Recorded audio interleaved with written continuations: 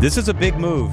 Sherrie Tussler, the longtime CEO of the Hunger Task Force, after more than 25 years, is moving on to the next thing. She is retiring, and Sherrie is with us live in the studio. Sherrie, thank you so much for being here. Glad to be here. Why now? Why after all this time? You've done so many things, and you decided this is it for now. Well, I was talking about it before the pandemic, but the pandemic happened and we were all essential, so there was no taking a break then. But I'll be turning 65 soon, so why not? I wanted to ask you about the pandemic because you're right, everything changed. People who are going to change careers didn't, people who are going to retire didn't. And then when you do what you did and people really needed your help, essential really did apply to the work that you guys do. How did the pandemic change your timeline and change what you do as an organization? Well, it brought us together. It made us stretch quite a bit. We ended up serving the entire state of Wisconsin and leveraging resources from the federal government and getting them out to groups that are in need in rural, remote, indigenous areas, and then urban areas like Milwaukee.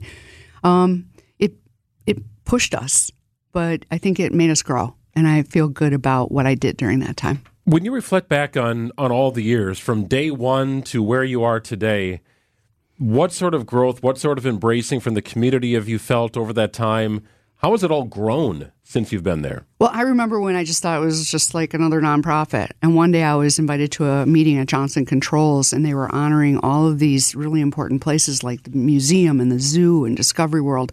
And I was like, why is Hunger Task Force here? And they said we were an institution. And I was like, wow. We made it. We have arrived. We are indeed an institution. And I challenge people when they think about it to imagine what Milwaukee would be like without Hunger Task Force. The food pantries wouldn't have the supplies of food that they need. People in emergency situations wouldn't get their help.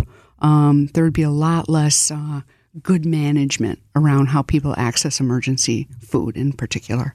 Sherrie Tussler is the leader of the Hunger Task Force, and she is with us. So we talk, and deservedly so, a lot about things that are rough in our community, reckless driving, gun violence. I think we don't talk enough about hunger insecurity, which is just as devastating if you're a family that suffers for it. Can you paint the picture about how real the problem is in our community? Sure. 1 in 4 kids is waking up in a house with no food.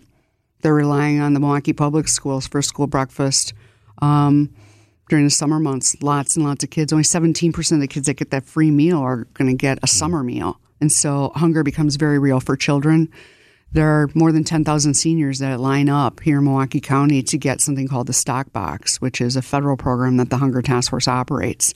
It's very real because a lot of those foods are not something to get excited about. They're just federal commodity foods, but they're helping to make ends meet for people, and it makes a huge difference.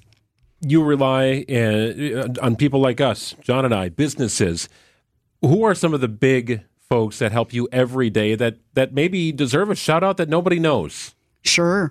I would say Harley-Davidson Motor Company has always been there for us. Their foundation has been great. Johnson Controls, Miller Coors, Aurora, Kohl's Department Stores, Anthem.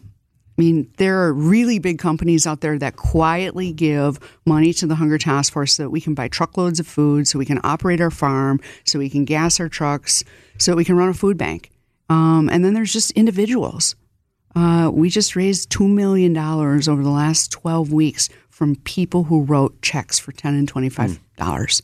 And I want to give them a shout out because they are our fans. They make a difference, and they realize that they're helping another local family. You know, I find myself thinking about you, Sherrie. About 6 months ago, I was on an honor flight, and I was talking to a veteran who was a POW. And I asked him what the toughest part about being a POW was. And I thought he would tell me, I thought I might get shot at. I thought I might die. I thought I might not see my family. He told me that the toughest part about being a POW was that every day he was hungry. And when he was hungry, he couldn't think about anything else, and he couldn't do the things that he needed to do very easily because he was hungry. And that was at the foundation of all the rest of his fear. I think people, and I put myself in this category, who aren't hungry, can't have a real appreciation for how devastating that can be. And you guys see that and help to solve that every single day. Yeah, food is a basic need. And you're right. When people are hungry, they're not only fearful, they have headaches, they have stomach aches. Kids can't learn. We can't have them grow to be, a good workforce if we don't feed them well. Imagine being a senior and being, homebound, not being able to take the bus. Imagine what it's like to try to go to the grocery store using the bus and bring all that food home. when you're an older person.